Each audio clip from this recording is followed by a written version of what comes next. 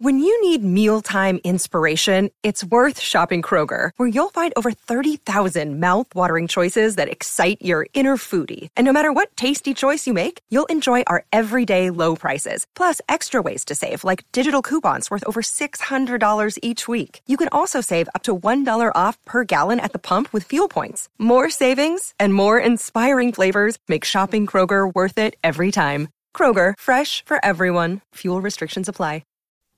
Hey guys, welcome to Another World Audiobooks.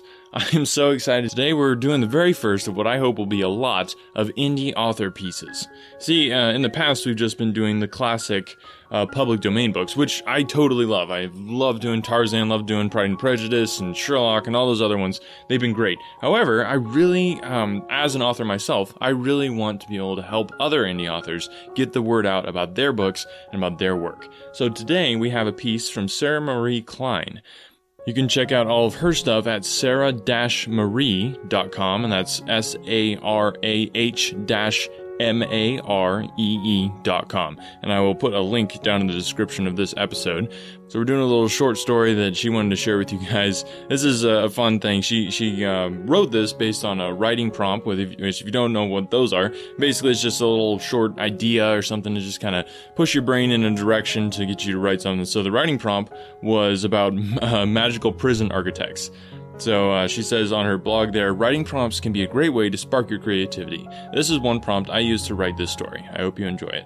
And I hope you enjoy it too. I had so much fun getting to narrate this, a lot of fun, different voices to try out there, including an orc, which you can never go wrong with doing an orc voice. We will be getting back to doing more of the classic works like we've done in the past. However, I just want to take this time between books to put in some indie author work, and we've got another one coming up next week.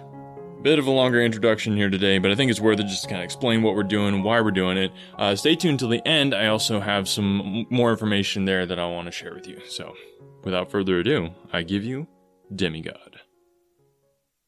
Demigod by Sarah Marie Klein.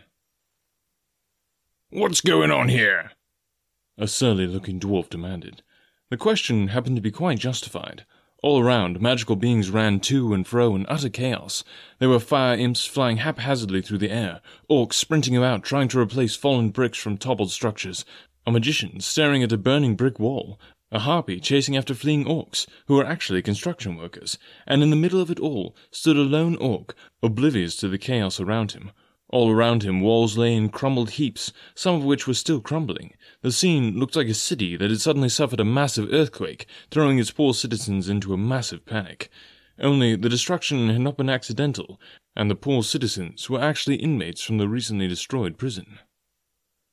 You, orc, what's the meaning of this? The angry dwarf from before demanded of one of the orc, who was not busy carrying bricks around. Commissioner, well, you see... Yes, I can see quite clearly what has happened. The question is, why isn't anyone taking charge? Speaking of which, where is the person in charge here?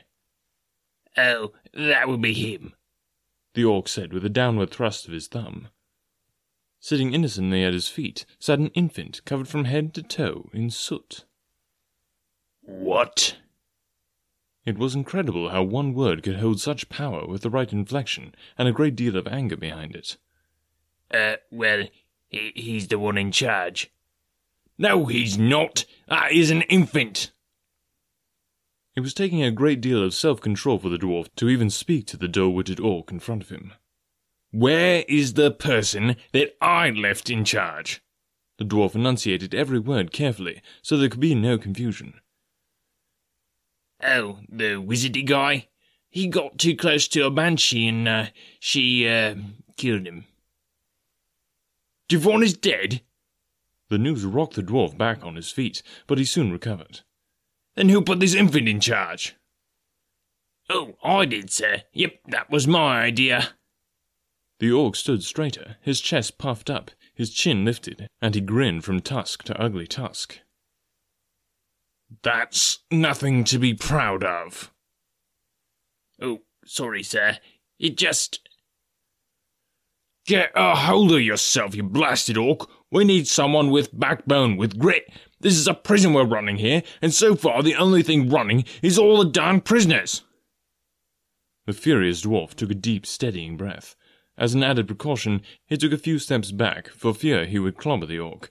True, dwarves and orcs rarely, if ever, got along, but this one truly behaved in a way that only a good clobbering could fix, permanently. At least the other orcs were busy trying to rebuild the shattered prison walls. He dared not look too closely, for fear he would discover what they were actually doing. Well, sir, I did pick a rather good substitute for old Devon. You see, do explain how a babe can be a good replacement for Devon. The dwarf's voice dripped with acidity. You see, sir, he's a demigod, and not just any demigod either. He's a son of Zeus. The orc grinned his big, stupid grin. Demigods are great! There was such exuberance in the dwarf's voice that the orc's grin actually widened. Especially when they're full-grown ones. Those last words ripped the stupid grin off the stupid orc's face. But, sir, this is the son of Zeus. He pointed again at the child at his feet.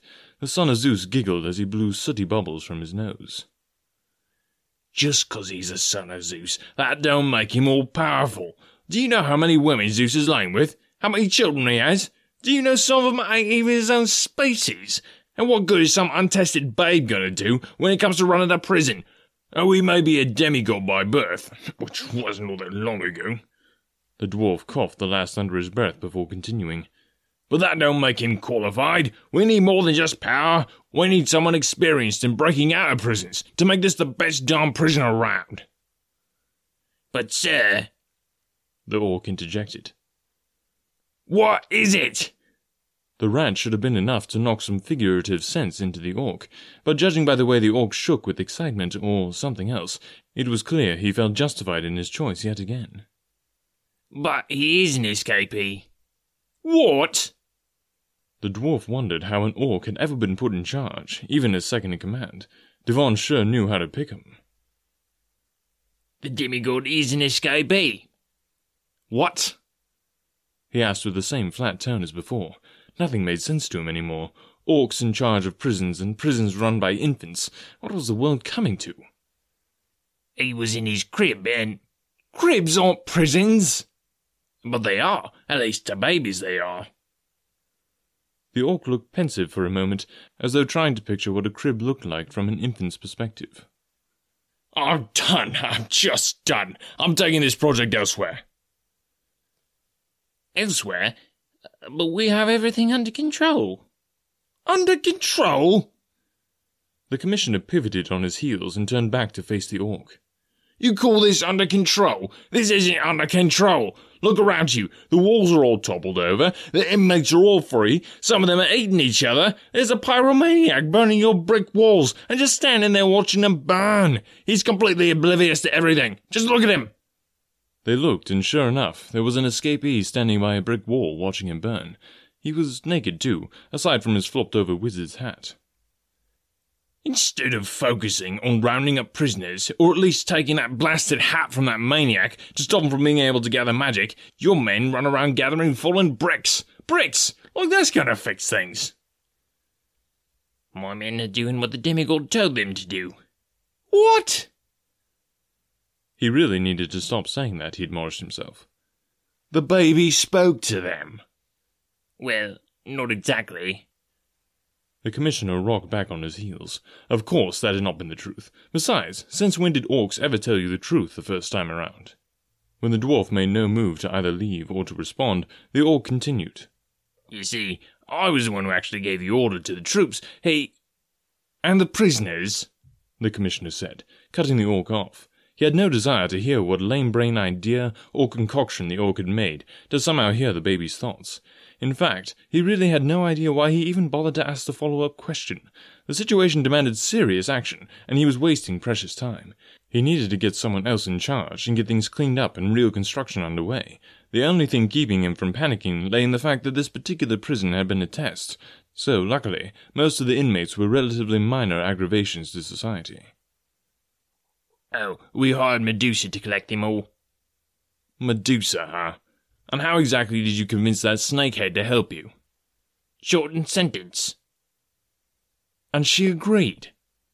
Oh, Not exactly.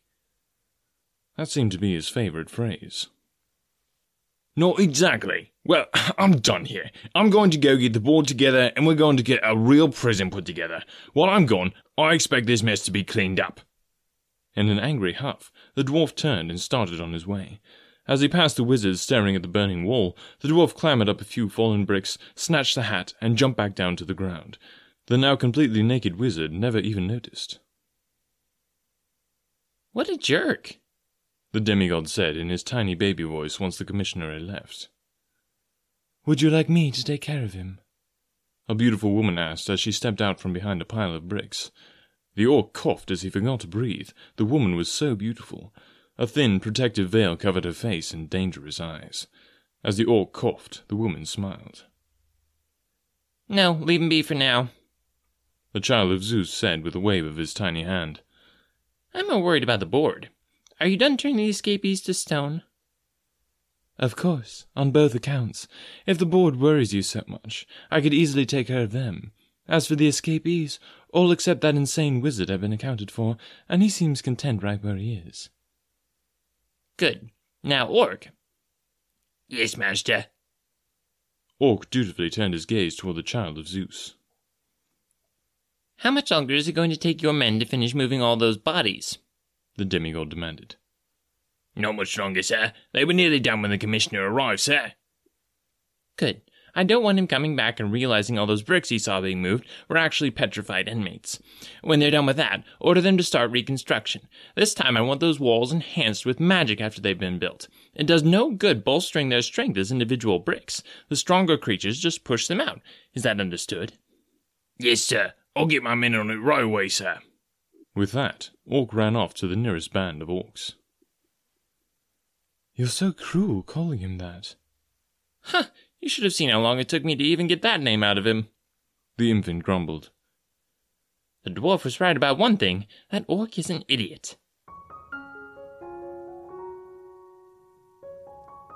And there you have it. I hope you guys enjoyed that. Just a fun little quick short story there from Sarah Marie. Make sure again to check her out, sarah-marie.com, and see what she's got going on. She does these awesome like handmade books. Like you need to go check them out. They're super cool. So go check those out, and be sure to just let her know that you enjoyed her story. If you enjoyed it, check her out on social media, send her a tweet, and let her know that you heard about her story on Another World Audiobooks. Like I said, this is the first of what I hope to be many indie author segments on Another World Audiobooks. Still want to continue doing the classic works, but if you or somebody that you know is an indie author and would like to have their work put out to the world through Another World Audiobooks, I would love to get in touch with them. So just hit me up, anotherworldaudiobooks@gmail.com. If you or somebody that you know is an author and wants to get their work out to the world, I would be more than happy to do a little audiobook for you, or a sample, or a short story, or whatever you got. And with that, we'll see you next week. We're going to be doing another indie author section. Super excited about that. It's also a lot of fun. Had so much fun narrating it. You're going to want to stay tuned for that. And then after that, we'll be getting back into another classic work of fiction. So see you guys then. Catch you later.